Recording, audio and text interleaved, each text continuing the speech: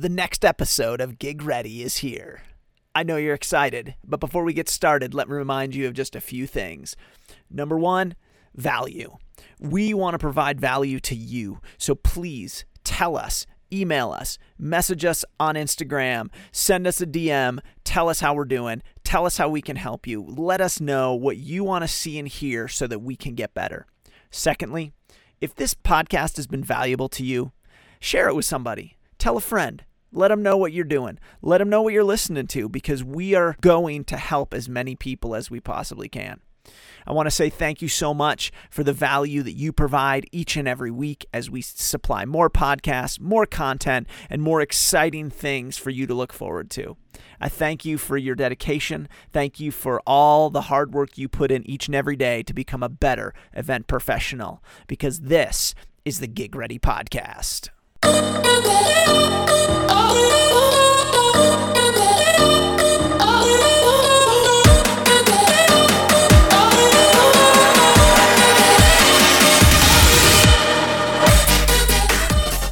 Good afternoon, everybody. Jordan Goodfellow here, Gig Ready. Oh my gosh, now my desk has decided to change heights automatically as I push something over on it.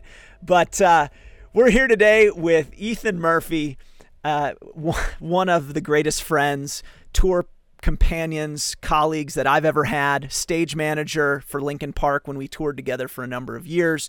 Just came off the road with Halsey right before all of this insanity of COVID hit. And we're talking to him today about stage management. Ethan, thanks for being here, brother. How are you? How are you holding up? And how's the family doing? Hello, Jordan. Thanks for having me. Hanging in there. It's some days better than others. I think that's normal. But trying to stay busy because boredom sucks, especially for people like us. Yep. But all in all, pretty well. Good. Let me say, trying to stay pretty well, because the mind, it can go either way. And so I just try to stay busy and just try to focus on positive rather than the negative. That's right, dude. The mental game is the hardest part about this whole thing. I play the mental game every single day. And I wake up in the morning and sometimes, that thought hits you like, oh crap, when's this going to end? When's this? And I have to physically sometimes make that shift of like, okay, Jordan, and like talk to myself. I'm like, all right, Jordan. Catch yourself. Right? Exactly. Yeah. Like the realization on it, as I could tell people, the first step of anything is recognition. Yeah. And so if you can see or feel yourself going down to that dark place, like for me specifically, if I feel that I'm starting to get in, usually fear or faith is for me, when I get in fear and the unknown and fear and stuff like that, as I get older, I can catch myself in it. And I just literally start telling myself all the positives I have in my life. Yeah. And and the track record that I have. And, if I was to fail, any time I failed in my, in my past, it's always made me better. Yep. It's always made me stronger. So I'm 48 years old now, and I can't have my 27-year-old fears. That's right. Fears when I was a 27-year-old of, God, am I going to, I put pressure on myself to do a good job, whatever that job is. But the fear of failure and stuff like that, I try to just recognize that that's not really a valid fear. Yeah. Because, failure to me is not trying or giving up. That's right. So that's 100%. And I agree with you. Failure is when you come to that moment of not wanting to try anymore. And that really is the true failure. And I spend a lot of time talking. I say talking to myself. I hope not too much, I guess, talking out loud. My wife from around the corner is like, hey, who are you talking to on the phone? I'm like, I was just talking to myself there. Yeah. But reminding myself of the things I am grateful for, the things that I can be thankful for, even though they might seem few at times. Right now, thankfully, my family has their health, and I've got two boys that love to play and they love to be around their dad, and my wife still likes to be around me. I've been home for like 8 months, and somehow we're not divorced, so I'm incredibly grateful for that. I'm sure you understand that, being home for a very long period of time, and the tension that comes from relationships that aren't used to being around for sure, months and months at a time. And is part of that for me learning, of that hard learning was, I came home for a while, thinking that I was in charge of things, oh, well, I'm in charge on the road of certain things. So I'm going to come home and be in charge of certain things at home. Nah, not really. You're only going to be in charge of what you're told you're going to be in charge of by the person who runs the house, That's right. And I've learned to find my place in that. Because again, after, I'm in a 14-year relationship, and the longest amount of consistent time that we have spent together in those 14 years is 3 months. Yeah. Straight. Yep. So now here we are going on 9 months almost. Yep.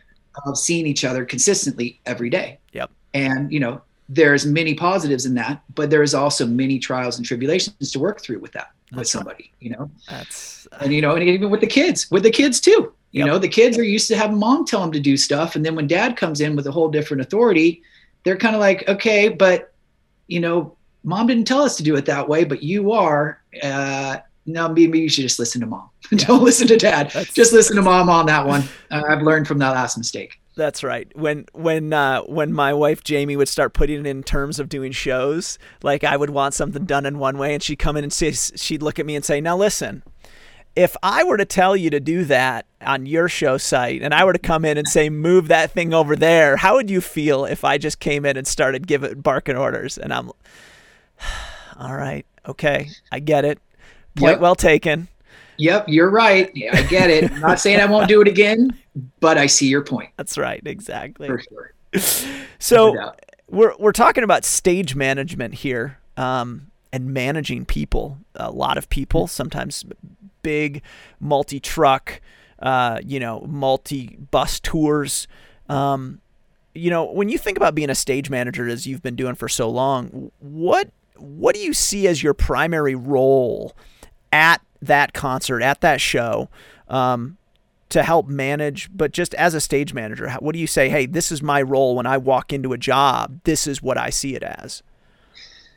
I think it depends on whose perspective that's from. As the stage manager to local stagehands, I'm the guy who is going to facilitate their jobs and try to make it as easy for them as possible. Yeah. Same as the touring crew. Like my job is, how's like the easiest way to put it is to give the crew that I'm touring with, to make their day as easy as possible. Yep.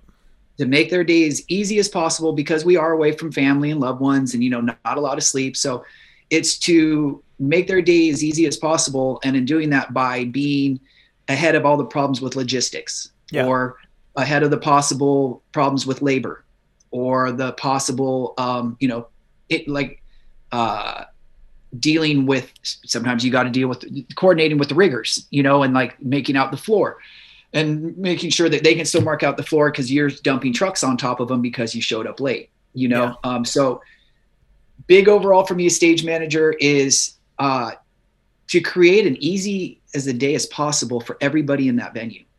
Makes sense. For the production manager, for me, I like it for my job as a stage manager to the production manager is to be their wingman, but like see potential problems that they may not see because they're in an office. That's right.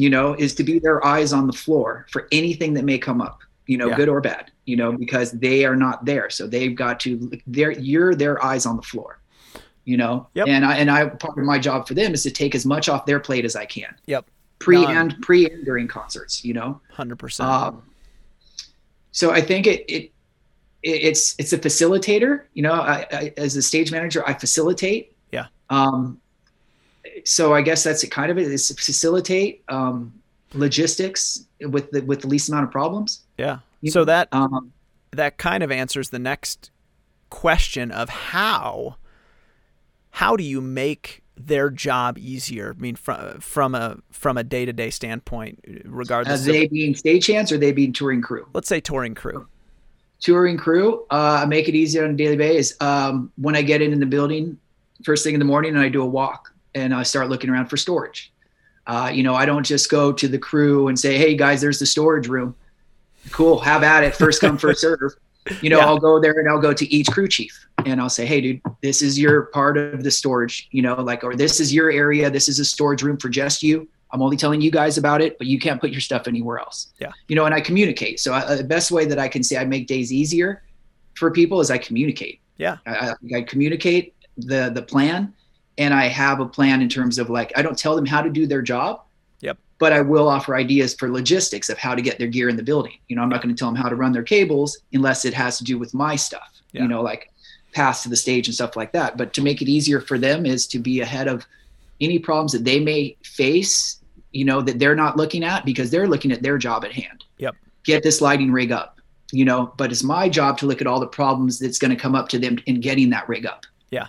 And coordinating with the sound guys that the lighting rig and the PA cluster is going to smash if we don't put a tagline on, just communicating with people and seeing things that they may not see not because they're negligent, it's because they're in their own job. Yeah. Of course. They have their own job. And I can't expect them to be looking out after everything. That's something Digby used to tell me too, is because I used to get worked up when everybody didn't see my vision. Yeah. Right. That's not their job. That's my job. Yeah. My job is to see the vision and to deliver it so that they understand it. It's not their job to understand my vision. Yeah. And they can't read your mind. What's that? They can't read your mind. Well, that's it. And that's it. And that's something that Jim, he helped me understand is that, one, everybody, it's not their job, and two, I can't think that everybody thinks like me. Yeah. And that's why I will go out and communicate. I try to empathize with local stagehands as well as touring people, if a touring guy comes in and says, hey, I need 2 guys to grab that fucking super heavy thing over there on the ground, and he's not thinking about it, I'm going to go to the stations and go, guys, 4 guys go over there and grab that. Just follow him, and that's me looking out for the stagehands. Yep.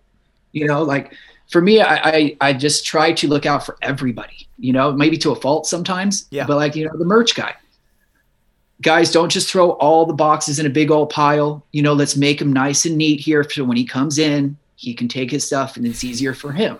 I just want to give everybody an easy job as possible, but not at my expense, because also I don't want people to take my kindness for weakness. That's right. You know how I can get. It's Ethan Testy. What are you talking about? Yeah, I try not to, but yeah, I can be a little bitch sometimes too. So how do you stay organized on a day-to-day basis when you're doing, you're managing 30, 40 guys, local stage. What are you doing to stay organized? A lot of talking to myself in my head. Yeah. A lot of, and not in a bad way, but a lot of going over potential problems or what do I need to do next? I always try to want to be one step ahead of everybody else, unless it's their actual job, it's not, I will try to, where am I going with this?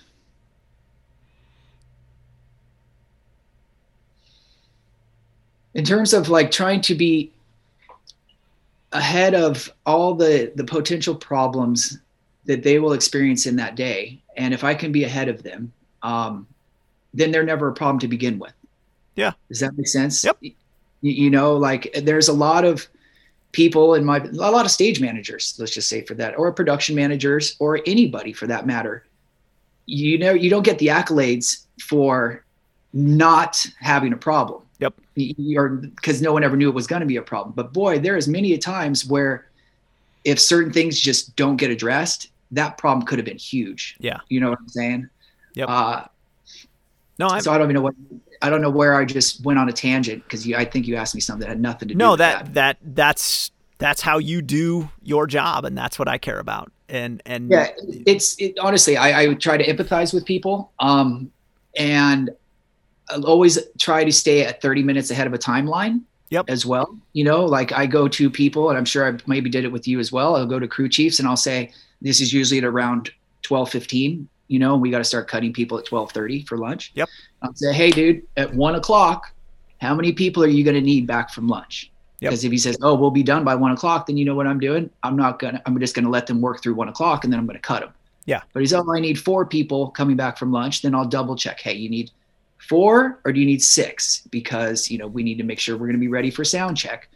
And if it's just 2 guys for an extra hour, we can deal with that, because I'd rather have that than have the artist waiting for an extra hour. Oh yeah. That, so a lot of communication, really a lot of trying to empathize and not asking people to do anything that I wouldn't do.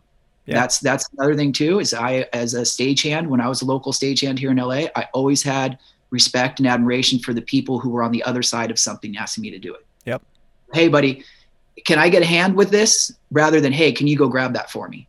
Yeah. I always tell people that some of the stronger unions are like, man, you don't need to be doing that. You don't need to be pushing that. I'm just like, if you're okay with it, I'm a firm believer in working with me and not for me. Yeah. Oh, I like that. Yeah, you can push that case. You just know you don't need to. Yeah, I know I don't need to. I want to. Yeah. No, that was one thing I always respected about the way that you worked, was that you were always the first guy to put your hands on something, always the first guy to push it around, push it across, move it around. Always seeing you back on the dock, moving something somewhere at any given time, getting ready for load out, finishing up load in, cleaning up racks, cleaning up set carts. Sometimes I wonder if set carts weren't the bane of your existence, but they are when it comes to storage, for sure. But again, I really enjoy, pretty much I've learned to enjoy all aspects of production as well. I started as a carpenter and a rigger. I've toured as a carpenter, rigger, never toured as a lighting guy or a video guy, sound guy, don't know all the technical ins and outs and all of that stuff. But another thing over the last few years, I watch a lot more lighting and video and sound being done, because I know less about it. Yeah. Just to learn more about it, so that when I ask the video crew to come in and do something, then I know that it's not too much to ask. That's or right. If it is, that I know how many people they're going to need to be involved. And if I don't have the answer, I go to the crew chief and I say, hey dude, I need you to tell me not what you think I want to hear. You need to tell me the truth. Yeah. So that we can move forward from this. Yeah. Especially if they're floundering, or you can tell that they're having a really hard time. Oh, for sure. Dude, we just, it was funny. I'll say on one of the tours that I've did in the last couple of years, but it was a video crew, but you would always know when they're having a tough day, because everything would just be going. And then you'd look and there'd still be that top row still on the deck. All the points are hung and everything. Yeah. And you go, guys, you all right? Yeah, we're figuring out these bumpers again, and and all this stuff. And it's like, okay, buddy, listen, you got time. I don't want to stress you out. If there's an issue and if it's going to delay any time constraints, you let me know. i.e., if this is going to push you past your 4-hour minimum with your crew, I need to know this. And I need to know what the problem is, because it's really not an issue until it starts to become more money for our client, for our artist. So, if it's within a 4-hour minimum and it's not affecting anybody else, cool. Sit there and you milk that 4-hour minimum for that video department or whatever department it is, right? Yep. But just know that in doing that, these hands are done in 4 hours. I told you this 2 hours ago. I can't keep them past the 4 hours. As long as you guys know what you're getting into, and this is not going to affect the carps or the lighting guys or a sound check or anything like that, go be it. Take your time. You're at the back wall. You're off the stage, whatever. Yeah. And then there's times where if it's on the stage, it's like, cool, you guys, you have 20 fucking minutes because you've been going for an hour and a half. You said 20 minutes and the artist is walking on the stage in 30 minutes. Yeah. And you don't have any more time because you've been telling me 20 minutes for 2 hours. So if you lie to me, I can't pick through the bullshit other than here comes the artist and learn from your mistakes. Don't lie to me next time. Yeah. Yep. That's right. I get you. When you're doing a show, when you're managing, your crew chiefs, you're managing all the people around, what are you looking for? Like, what do you see as a quality in the crew chiefs that you want working for you? I know that you rarely ever have a choice to choose who you get, but when you do. Oh, no. We do now. Well, let's say over the years I get input, but it's more so it's not necessarily, let's just say there's some that I know that I would not work for or would not have again.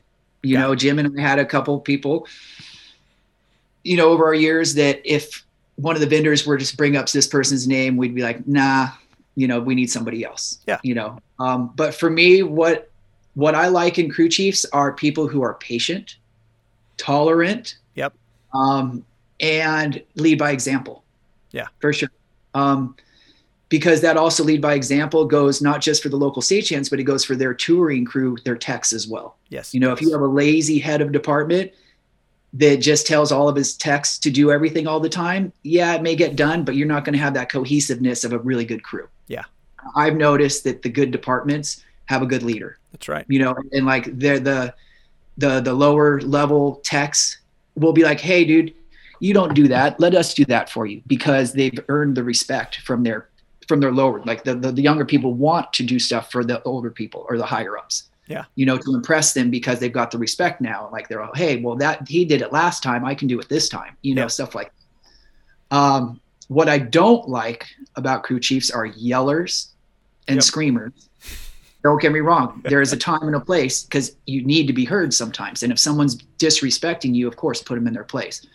But the yelling and angry and bitter for no reason, I don't like at all. I usually will come back and say, hey, dude, you got to chill, and warn them a few times. And we've gotten rid of a few people, because that just is negative energy on the floor that you don't need.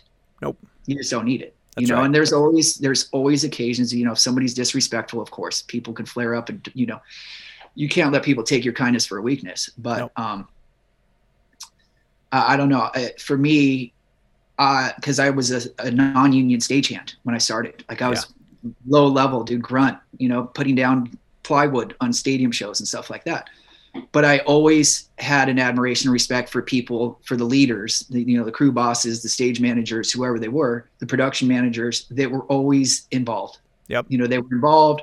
They were part of the solution. That's you know, right. They wouldn't just point out the problem. They were also part of the solution. That's right. I think it's great. You know, as you've grown up as you know, okay, so stagehand, and then rigger, carpenter, stage manager, you know, this question is always uncomfortable for people, so I'll just prepare you in advance. Just shoot it. I know. Just shoot it. Why do you charge what you charge for your labor? I'm not asking what you charge, but why? Why? Yeah. Well, first of all, I don't have a set rate. Okay. Because I feel that it depends on the artist you work for. Okay. If, let's say, Rolling Stones call me to go out on tour, I'm going to have a different rate, or at least I'm going to put a different rate out there. Got it. Than say, you know, fucking, I don't know, just some C-level artist that is giving me a month's work between tours. Yeah. You know, but I will say, what is my value? For one, it started at a very low level, you know, when I first started touring 25 years ago. That's right. And it goes up, obviously, over time. Of course. But I have a range that is between $1,500. Yeah. You know, it's between X and X. Yep. And what I base that on is, you know, I know that I don't charge as much as some big stage managers, but I also know that I'm not cheap either, you know, and it's that happy medium. I negotiate my price, you know, and if we just can't come to a number, then that's just not the camp for me. Understood. You know, but how do I put a value on that? I don't know. I kind of just want to say I evolved. I mean, dude, I'll just tell you, my first tour ever was Disney. I worked for the Rat, and I did this thing, Disney Fest Asia, and I went and lived in Singapore for 9 months or 6 months, and then Taiwan for 6 months. Wow. Right. And they offered me $1,000 a week. Yep. And I was like, whew, I'm gone. Dude, this was 1996 or whatever, 95, 96, whatever. And I took it, and it was great. And I went. And so then when I came back on the next tour, I came back and I actually started doing rock music. Okay. And so I had my starting point, you know, because I didn't want to go less. And then from, you know, being around the business for a little while, I always heard Disney was kind of cheap anyway. Yeah. But so that was my starting point. And then over time, you know, go up, I would ask for a little bit more, you know, over years, you know, a couple years go by, I'd ask for a little bit more. And you start getting bigger artists, you know, and bigger productions, you know, more demand for what I was doing, you know? So, that comes into play. How many trucks, you know, I'll ask how many trucks is this going to be? But usually when they sign you on, that's going to vary because, you know, a US tour may say 12 trucks, and then you go to Europe and you'll have 3, then you go to Asia and you won't have any, you know? So, but on the consistent touring of Europe and US, I'll ask how many trucks, you know, if they say 2 and they're a smaller band, I'll take a lesser salary. Yeah. As where if somebody comes in and they say, we have 16 trucks and we want you to go out for this. And if it's a lowball offer, I'll go, well, not a chance, but you know, I'll go out for this. And if we meet in the middle, great. Oh, that's great. I think that's awesome. And there's a lot of variables there. Like you said, a 2-truck tour can sometimes be harder than a 16-truck tour. A 2-truck tour in theaters. Yeah, 2-truck tour in theater with a bunch of stupid set pieces and storage that aren't going to store anywhere and all that stuff. Like, yes. It comes into play. Quadruple stacked, flipped upside down, wheels to the sky. Yeah, forklifting up on top of an attic that's going to take, dude, where was it? Oh, God. It was in Switzerland or no, Denmark. They have this new building, right? Brand new building that burned down the inside of it a couple years ago. And so we were one of the first bands coming into this building. And prior to us getting there, they told us you cannot store anything. You can store 0 in the building. It's all got to store outside and down the street. Wow. So when we get there, I walk in and the first thing that I see is some of their house cases stored underneath the seats and underneath the stage. And so when I got to the building person, I was like, hey, so just so I'm clear, are all of your things going out of the building or are we allowed to store in the building? And they're like, what? I'm like, well, we were told nothing can store in the building.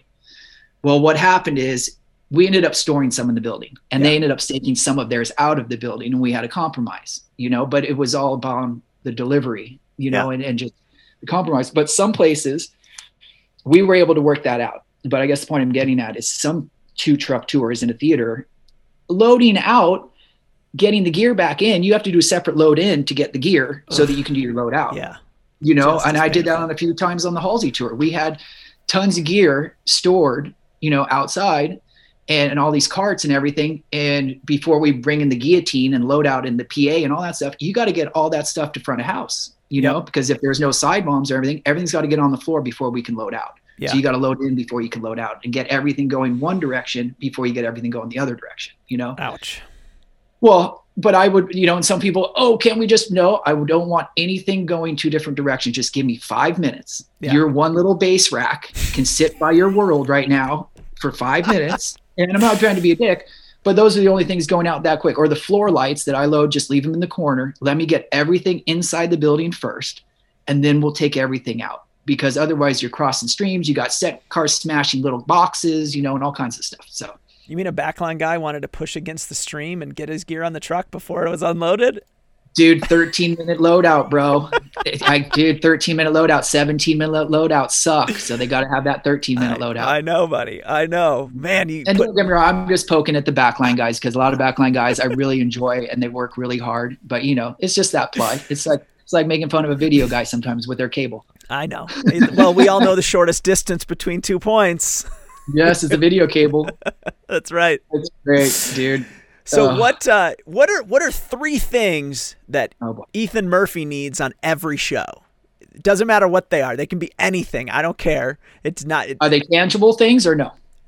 Sure. 3 tangible things. Like I need to have one thing that I need to have stagehands. Yeah. Well, all right. So let me back up. So 3 tape measure. Okay. Tape measure. There you go. All right. Flashlight. Okay. And tape measure, flashlight, and nowadays you need fucking hard hat or steel toes. But that's just, for safety. But in terms of tech, your stage plot. Got it. Love it. That's great. What about personal things? What are 3 things that you as a person, like, okay, when I'm touring, these are the 3. If I couldn't take anything but these 3 things with me and they would travel with me everywhere I went, what are those 3 things? Passport. You need that. But stuff you don't need. It's like so you have your phone, but so for me, if I went anywhere that didn't have coffee, that would be the place that I couldn't go. I would go, but it's it's the things that make being on the road better. You know what? For one, I really like, I don't know. I like the adrenaline rush of that. Yeah. Of this, things I need to have, not a boring job. They're not adrenaline rush is the long term of it, but that's why I still do it. I have that job still gives me excitement. Yeah. Right? So I still need that excitement when I go to a job. All right. So I still need the excitement or the passion, I guess. Yeah. The passion to do what I do. So that's one. I still need the support of my friends and family. Because here I am, I'm the guy that you just got close to over these last few months, and now I'm going to disappear again. Yeah. So please, because personal relations are tough for people like us when we get home, you know, because you're that guy that's gone again, you know. That, you know, what's really funny, Jordan, that's really things like, because we have a checklist of packing, but for me, it's all necessities like passport, toiletries. I go through the shoes, socks, underwear, pants, shorts, short sleeve, long sleeve. Like I clothe myself as I go up to make sure I have everything in the suitcase. Yeah. But like, you know, I would say patience. I definitely need patience from the second I leave my house, because let's just say first thing you go to is an airport. What do you need in an airport? Patience. Lots of it. That's right. Lots of it, and people and lines and all that stuff. But what do my work box, but that's not a need at every show. You know, because work boxes are costs. I can take my flashlight and my tape measure, or like, and you know what? A pen and paper, little notepad.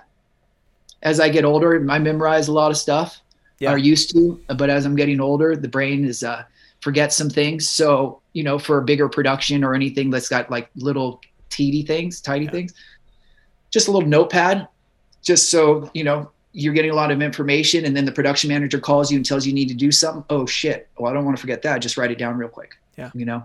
Well, and I think that the way you answered that really shows a picture of you as a professional, like being able to work in any situation with whatever you're given.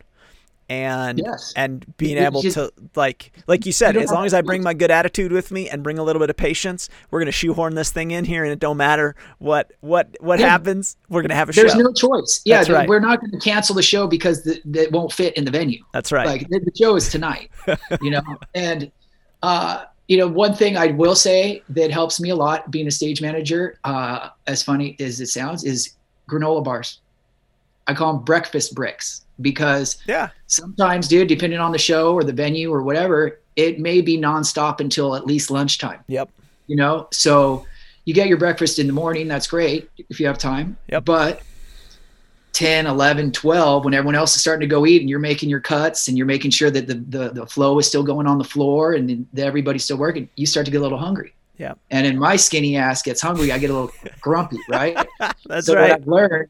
What I've learned is I just put a package of granola bars in my pocket. Perfect. You know, just something to just eat, to put something in there, because sometimes stage managers don't get to eat. Yeah. And it's not that they don't get to, they can. I'm just, it's my own fault sometimes. Dude, go eat something. And it's like, I won't walk off the floor for fucking 10 minutes, you know, when I can. I really can, but I won't. And then I'll go eat at like 2:00 when I can sit down for like 30 minutes, you know. So. I had a stage manager, lighting crew chief. I don't remember, one or the other. One of the first rock and roll tours I did back in 2007. I was in the middle of a project during a load in, and he's like, you know, and it was like one of those days where we had 2 days to load in, first load in, kind of getting stuff put together. And I was like, no, I got to finish this. No, I got to. And he's like, Jordan, there's always going to be work left to do. Go get food. Yeah. Take 10 minutes and eat some food. And I've never forgotten that, because he's right. Like there's always, it makes all the difference in the world. It really does. 100%.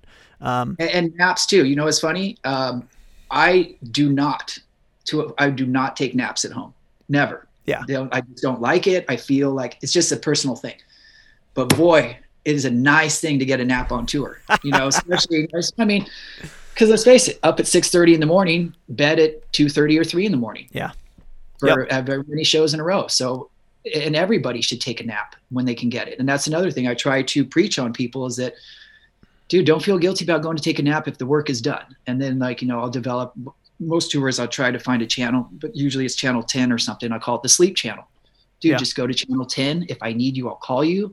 But otherwise, you shouldn't hear anything on that radio. Yeah. You know, that's a great idea. I never even thought about that. I always felt like I was lazy if I napped on tour. So there are times that I wouldn't, because I'm like, I don't want to feel like I'm lazy or whatever the case may be. I used to be that way in the beginning, and then it was like, you know, fuck that, dude. My pride. I don't need that. But I feel that way when I'm at home. If I take a nap. No, I'm with you on that. I agree.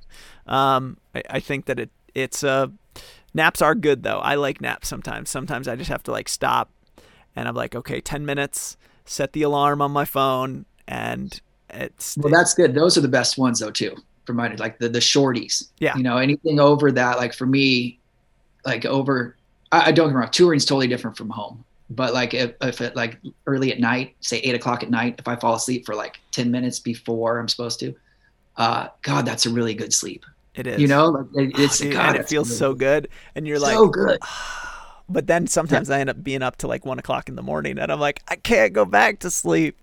So well, I'll tell you, that's my sleeping pattern now. Is I've gotten to for a while it was, you know, cool, I get all this sleep. Well, now it's waking up at fucking 5 a.m. Yeah. You know, just okay, great. I went to sleep at 1 and now it's 5. Oh, gee, what did I used to do? Oh, that used to be a tour schedule. You know, it's loaded. My body's going back to that.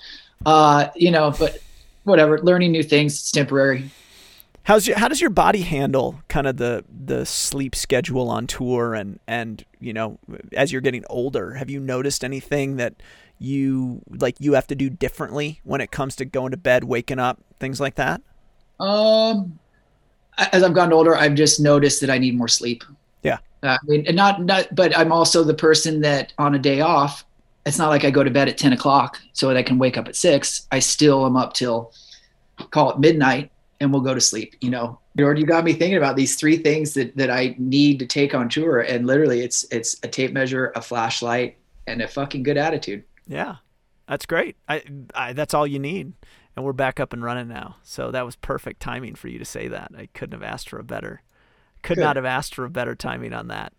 How do you find work? When you first got into the industry, of course, finding work is super critical. But what did you do to find work when you first got into all this? My first gig was SCAF, and I first started, I was 19, and my stepfather ran a local production company here in Los Angeles, Fred Saunders Production Services. And he was doing a bunch of stadium shows at the time, right? Scaffolding. And he asked me if I wanted to go do a loadout.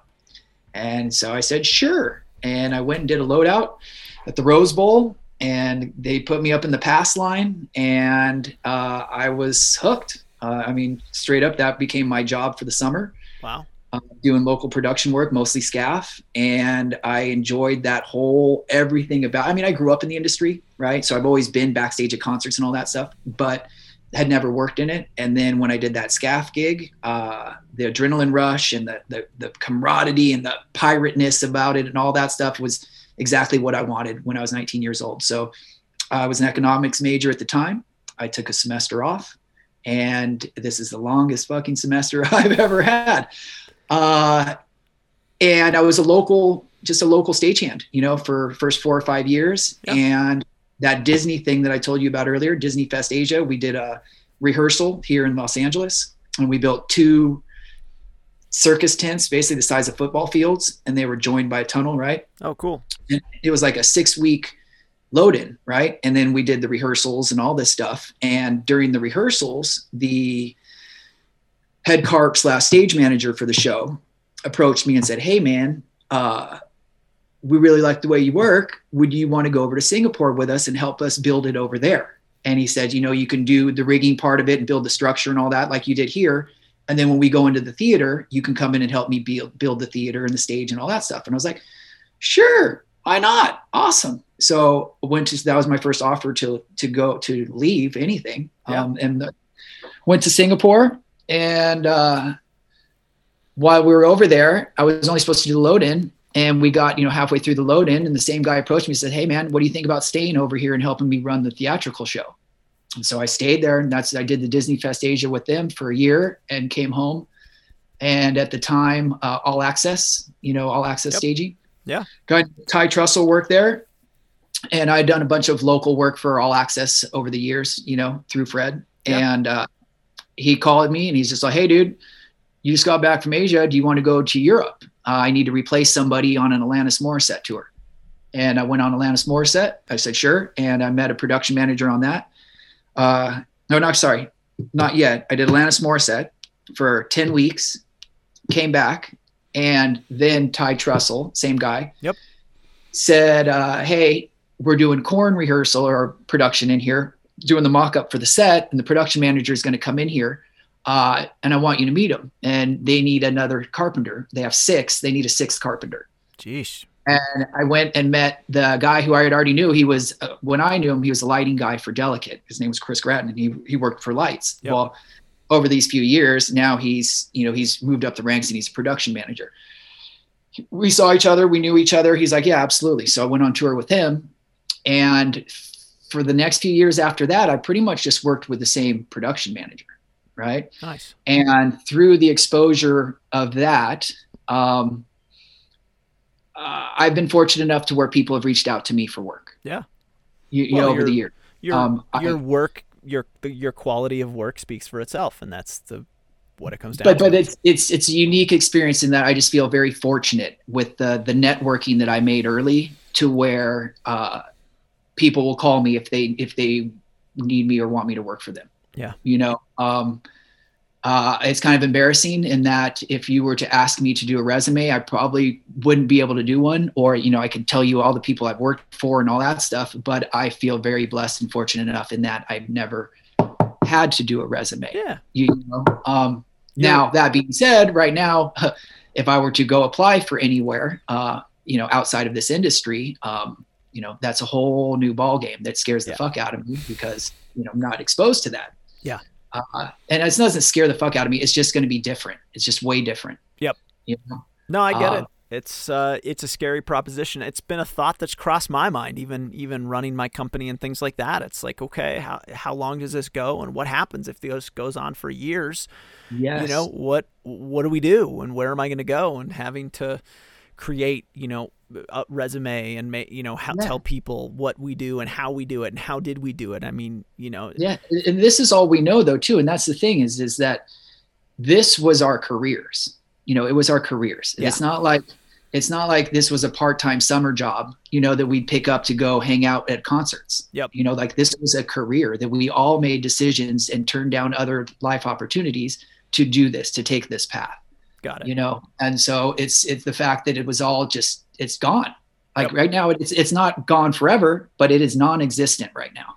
Yeah. So there's a lot of people in limbo, including myself. I feel fortunate now more so than 6 months ago, that the realization that I can really step back and take a look of how this affects us in our industry and the social side of it, and being around thousands of people to being around 3 people a day. Yeah. For months and weeks on end, it's trying, and unfortunately some people have taken their lives in this during this thing, and, and people are struggling, man. And it's sad. It's really sad. And I really just hope that this business comes back to somewhat what it was before. Yeah. I hope that it doesn't all change, because it really, as dysfunctional as this business was, or as dysfunctional as the people in this business are, it is a very functionable business, It is 100%, man. The work that you do can be pretty tough. You can have some pretty rough days, some pretty good days. What overall is the toughest job, the toughest gig you ever had? It was just downright tough, miserable, wouldn't want to do it again. Tough mentally or physically? Oh, let's do both. Because I'll tell you this, a little thing. I was an assistant tour manager, right? Okay. For a tour. And let's just say that, I'm not going to get into any names or artists or anything like that, but I left a very, very popular artist who I had very good relationships with them in that band. And I left them because my relationship with the tour manager was so distraught. Yeah. And I was mentally miserable on days. Everything to do with working with that person was just not me. It just was not a good fit. And so I left it. That was a tough part for me to do. But on the assistant tour manager side of that thing, that was mentally the toughest job that I had, because no matter what I did, it was never a success. It was never good enough. It was never finished. It was just always a carrot in front of it. And it was a very frustrating job, I guess. So that was the toughest one. I guess mentally, I'm just trying to think of shit tours, some of them are shit when you're in it, but in hindsight, like I look at the friends and the family, the road family that I have from every tour that I've done. Yeah. You know, like there hasn't been a tour. Let's just put it this way. I think, well, nowadays, if somebody reached, the only artist that I've worked for that if they reached out to me, I'd probably deny wouldn't be because it was a difficult job. It'd be because of their legal problems. R. Kelly. I worked with R. Kelly for one tour, and, nothing went bad or anything like that, but obviously the guy's got some legal problems. So I just don't think I'd go back to work for him again. Anybody else I'd go back and work for, any of them. What about physically, like hardest, just the one run or gig that was just a ball buster? I will say, but I really enjoyed the tour, but it was physically, and it was really tough for me in a lot of different ways, was Avenged Sevenfold, Hail to the King. Okay. Because we just had such a massive set, and we were putting it in, like sheds was no problem until it was a 60-foot wide set in a 60-foot 1-inch wide shed. Ooh. And I had 4 other bands with us sometimes. Yeah. To where I was literally, because it's really tough to get an 8x8 riser off a stage when you have no way to get it off a fucking stage. Yeah. So I was doing set changes of 4x8s through bringing them on through Guitar World, and then locking them together and getting them in place, and then disconnecting them and going off through Monitor World. Yeah. Just to make that happen on a daily basis. And then on top of that, we would have those were for the opening act drum risers. And then I would have to backload the 2 next bigger drum risers because they didn't have time to put them together during a set change. They were much more intricate. Yeah. In our 40 or 24 by 60 foot set, we would leave decks out of it. And we would put their drum risers in it. And then when it came for their set, we'd pull their drum riser out, drop the curtain that was covering our set, and then build up our set that we still had to build, right? Wow. So there was a whole lot of logistics on an everyday basis that we had to do on that. Brutal.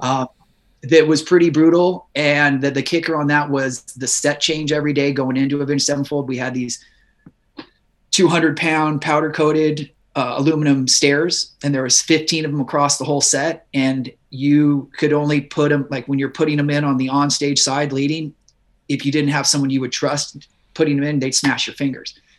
Well, we had 2 carpenters on that tour that were supposed to put the stairs in every day, and what happened, it was me and Chris Wilson, the rigger, me, the rigger, and the production manager, and 1 local stagehands put those stairs in every day, and we were animately frustrated with the carpenters who didn't make it past that leg. But physically doing that every night during a set change, on top of all the logistics going around that was a pretty tough day. Awesome.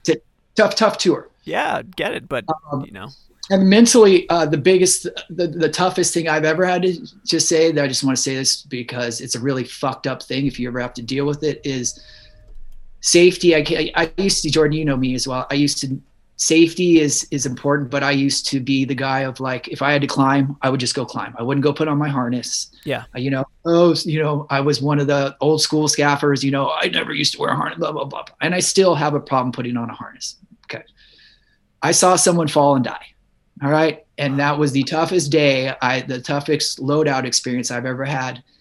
And the reason I'm bringing this up is because it only takes one time for you to fall. And what's really fucked up is the person who fell, he didn't die. He landed on a kid. And the kid that he landed on, his head popped. And that kid died. So the person who, and the whole thing that's fucked up about that is he had a half harness on, and he belly strapped, and he pushed himself off the back, and he didn't have 2 points of contact. So, I'm just bringing this up in that you can have really good days and good tours and all that stuff, but one fucked up thing can put a blemish on it for life. Yeah. And it may not even be your life that you're taking. It could be someone else's that had no idea. This was a 19-year-old kid that literally was leaning over a section of lighting truss. And, without getting into gory details, I'm sure you can figure out what happened. And it's, I guess this is just my safety speech for the thing, is just, it only takes 1 second to fall. Yep. Yeah, that's it. And, as stupid as shit as I've done in my past, I should have fallen 100 fucking times. And thank God I did not. Yeah. So I don't know. just blabbing about shit, but you're saying the worst tour. No, I wouldn't say the worst tours. It's more so worst day. Yeah, no, you're answering the questions, and that's what matters. Yeah. If somebody wants to become a rock star stage manager like Ethan Murphy, what do they need to do, or what should they be thinking about doing as their career grows, going forward from where they are right now? Something that has helped me is knowing a little bit about everything. I've toured as a carpenter, I've toured as a rigger, assistant tour manager, production manager, stage manager, and then when I was in Los Angeles doing local work, I did it all. I did rigging, lighting, sound, but I was just a stagehand. Yep. But understanding a lot, like not knowing the technical thing about everything, like I said, but the logistics of what it takes going from the dimmer rack to the lighting truss, knowing the logistics of what you're going to be asking somebody to do as a stage manager. Yeah. Right. And observing, observing and empathizing, what certain things are. Everyone wants to talk shit about everybody else's department. So-and-so has it so easy. So-and-so has it so easy and all that stuff. Everyone picks their own jobs. Yes, how about this? Just think about your own job. That's right. Who cares about their other jobs? That's right. Dude, I couldn't agree more. That's a great way to be prepared. And basically just enough so people can't pull the wool over your eyes. So like you said earlier, when you're talking to the guys putting up the video wall and that it's been 2 hours and it should not have been 2 hours to do what they're doing. And then they can't look, and they can't, well, he doesn't know what he's talking about. He doesn't know how long this takes. Well, you can go up there and say, guys, I know this shouldn't take this long. You need to tell me what's really going on so that we can actually get to the bottom of it and stop lying to me about it. Because unfortunately, that's what a lot of people do on the road. They try and cover their own butt. And instead of admitting to their mistake, saying, hey, I screwed up, or this happened and we messed up, let's fix it together. That was one of the things Jim always told me. He's like, Jordan, if there's a problem, I can't help you if I don't know about it. Exactly. And so if you're trying to hide it because you want to fix it yourself, but then it could cause problems for other things down the road. For sure. And it may affect other departments. Exactly. I had a really funny, Backstreet Boys, we were somewhere, I don't remember, we were inside of like a shed. I want to say we were in, Woods. Something Woods. Cynthia Woods in Houston? Yeah. No, it wasn't Houston. It was it's the big wooden, the big wooden shed where everything, like the whole thing is still wood. The backstage area is wood. It's like a big theater, but it's Wolf Trap. Yeah, Wolf Trap. Thank you. Wolf Trap. And we were getting ready for show. We were like 25 minutes from the boys taking the stage, and I'd set a water bottle with its lid on top of a case next to my rack, and I turned around and I whacked the water bottle. Thankfully it was capped, but it fell over, and it did the one thing that I wouldn't expect. It hit the breaker on one of the two projectors for the show. Like it fell down, hit the breaker, turned the breaker off, and boom, fell down. And I was like, oh crap. And I'm sitting there thinking, and I could have tried to fix it, but I called Jim and I was like, hey, here's what happened. And that was when he and I had that conversation. He's like, thanks for telling me, and we decided, all right, leave it off. If something does go, it was only the backup. So if something happens, you can just flip it on and fire it up. But that's where it is. Don't try and realign it. Don't try and fix it now. We're 25 minutes from show, doors are open. And that it was a perfect example of him saying, hey, yes, it was a mistake. It happened, but, and the show went perfect. Nobody knew anything. It wasn't needed. Like, it was great. And nobody was the wiser, but I could have really made us look like fools if I'd have just flipped it on and started doing stuff and tried to fix it. For sure. When, he was able to make that call.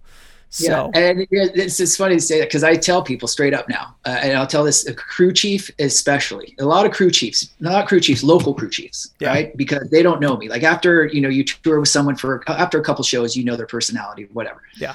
But I go in with local crew chiefs all the time. And it's usually with stagehands of how many short they are or how many late or anything's this. And I go, look, just tell me the truth. Don't tell me what you think I want to hear, because the truth's going to come out very soon anyway. So so I can deal with it, So I can plan, you tell me what the truth is, so that I can deal with it the way that we need to, because I know what's in those trucks. So, the fact is, if you lie to me and it's 8:05 and we're still 10 short, it's going to come out anyway, buddy. And same thing sometimes with crew chiefs, like lighting guys or something. Okay, well, when's the rig going to go out? 20 minutes. Well, I can tell you this right now, it's not going out in 20 minutes just by looking at dimmers right now. So I'll come back in 5 minutes and then you can tell me, but don't tell me what you think I want to hear, because you're going to look worse if you tell me 20 minutes. That makes you look good for right now. Yeah. But 45 minutes from now, when it's still sitting on the ground, then it makes you look like you really didn't know what the fuck you're talking about. You just told me what you think I wanted to hear. That's right. 100%, dude. Honesty and being straight up about it, never is the wrong way to go. Even if it's the biggest screw up in the world, it doesn't matter. Yeah. Something else real quick about being a stage manager. If you do decide that you want to do something like that, just be prepared that for long days. That's another thing too. You're first in and last out, and you are always on call, even if there's nothing to be done. If the production manager needs something on the floor, and if you're taking a nap, that's all cool. And production managers are cool, but just be aware that you could get woken up at any time. That's right. And you should not have an attitude about it. You can fucking punch your bunk if you want, but as soon as that curtains opens and you're getting out of your bunk, don't carry that attitude with you, because this is your job. Yep. This is your job to facilitate and be on call for your crew from the moment you get off that bus until the moment you get back on it. Yeah. That's what it is. And that's the job that you chose to do. And that's what you, that 100%. I like it. Yeah. I like the social interaction, and I like the relationships that I've made around the world. And I also like the controlled chaos of load-ins and load-outs. Yeah. I like it. Some people are like, oh, it's so crazy. I'm like crazy. I like adrenaline. I like it. There are definitely days that I miss a good old fashioned rock show load in, and, getting it in. The first load in took you 8 hours, and then the 12th load in took you 5. Yeah, and for sure. It's, the feeling of refining that process over and over and over and making it better and better and better. And then you get to, as your loadouts get better, you go from 2.5 to 2 to 145, and you're eking for that 135, and you're like, oh, we're so close. There's a lot I will say this. I really do enjoy those good loadouts still, but over the last couple of years, I've taken a step back in that, to me, hour and 47-minute loadout and an hour and 53-minute loadout, they don't fucking matter, really. They do, and I want to keep it going, but not at the expense of someone's safety. That's right. Not at the expense of somebody's ankle getting rolled up on by set cart. Stuff like that. It's not worth it. You don't get an extra trophy. You don't get a raise. You don't get an extra T-shirt.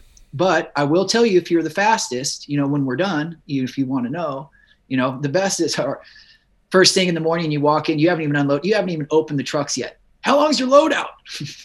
I don't know, buddy. We'll find out how good your crew is tonight. That's right. What I tell. We'll see how good you guys are.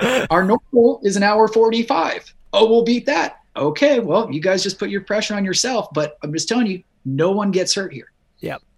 This is not at the expense of somebody else. That's right. 100%, dude. The extra 3 minutes ain't worth it.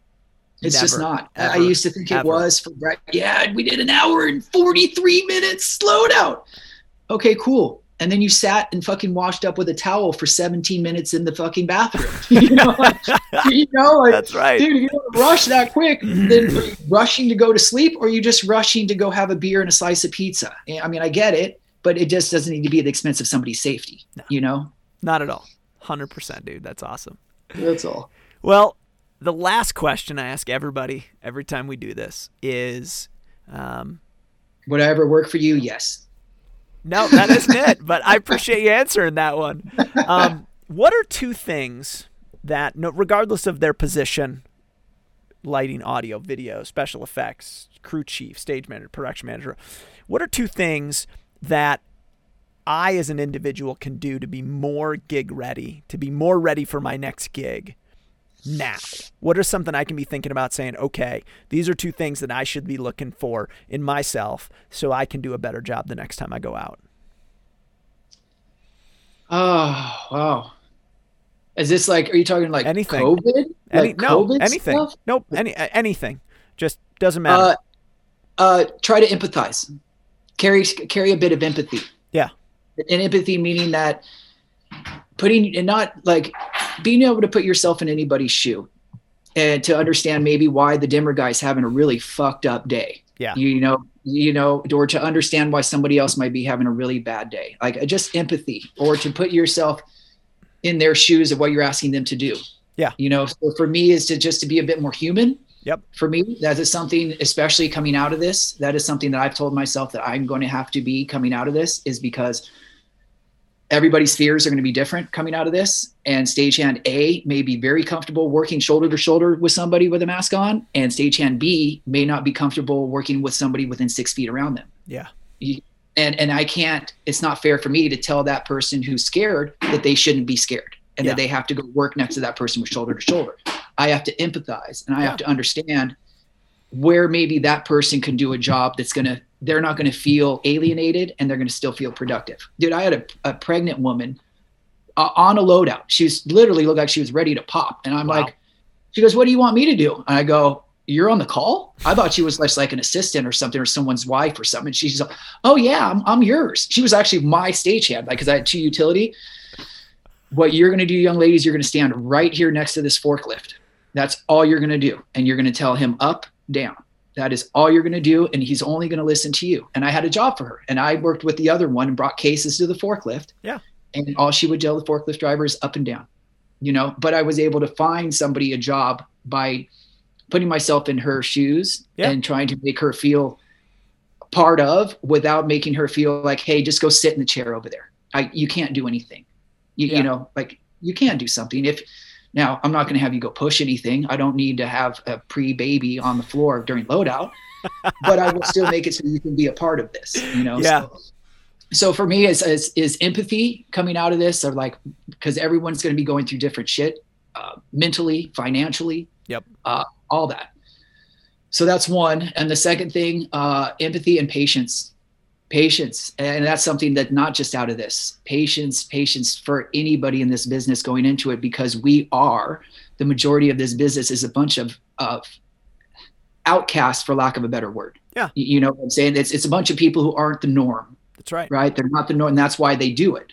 Yep. But in that, you have so many different personalities that you're going to have to deal with and come into contact with and stuff like that. So, and it's not always going to vibe with what you're saying or what you think or anything like, especially coming out of this with the politics and the COVID and everything different than that, but understanding and patience, like, just having patience and not so argumentative about everything. For me, that's just what I'm trying to take out of this, is empathy and patience coming out of this. That's great, dude. I mean, both of those things go, regard COVID or not. I mean, that you have to do that. You look at others and understand that other people are different than you are. And that, as a human, I find it's very difficult sometimes to do that, because we get so stuck, especially in our heads. For sure. But to flip it around, and I found it very useful, especially like my relationship with my wife, for instance. If I've been home for a really long time and she's having a tough day with something that I did, whatever, I took the trash out the wrong way. It's not supposed to be that way. Well, she saw it, me doing it one way, and interpreted it in one fashion, because that's who she is. And I just looked at it as, it's no problem. I'm just going to do what I'm going to do. And taking 10 seconds to say, okay, she was expecting this set of steps to happen. I should have gone and gotten the trash upstairs first before I took, etc. That little bit of understanding from the other side goes a huge way to creating a better relationship with people. For sure. Sure. Like I said, and learning here, still learning. Like I said, learning that I am not in charge when I come home. That's right. 25 years and counting, and still sometimes feels like a kindergartner. So it's, it's sometimes, at least it's not first day every day. So True story. Well, awesome, dude. Well, thank you so much. I appreciate you taking all your time today. And thank you, buddy. It was a really great chat. I really enjoyed it. And I hope that other people did too. So thanks. Good. Me too, buddy. It was a pleasure. It was. Have a great day, man. You're doing good things, Jordan. You're doing good things, man. Proud of you, kid. Thanks, brother. Appreciate it. All right. See you. The last 8 months in our lives have definitely not been easy. It's certainly been a challenge to figure out how are we going to navigate this time frame? How are we going to move, change, shift, adjust mindsets that have been ingrained for so long? As you go forward through today and the rest of your week or your weekend, know that there are others out there that are standing right beside you, fighting the same fight you are, working just as hard as you are to try and figure out a way to be better, to be stronger, to move on and get to the next phase of where we are. Gig Ready is about just that, working together to find a better way forward. Thank you so much for listening, and I hope you have a great day.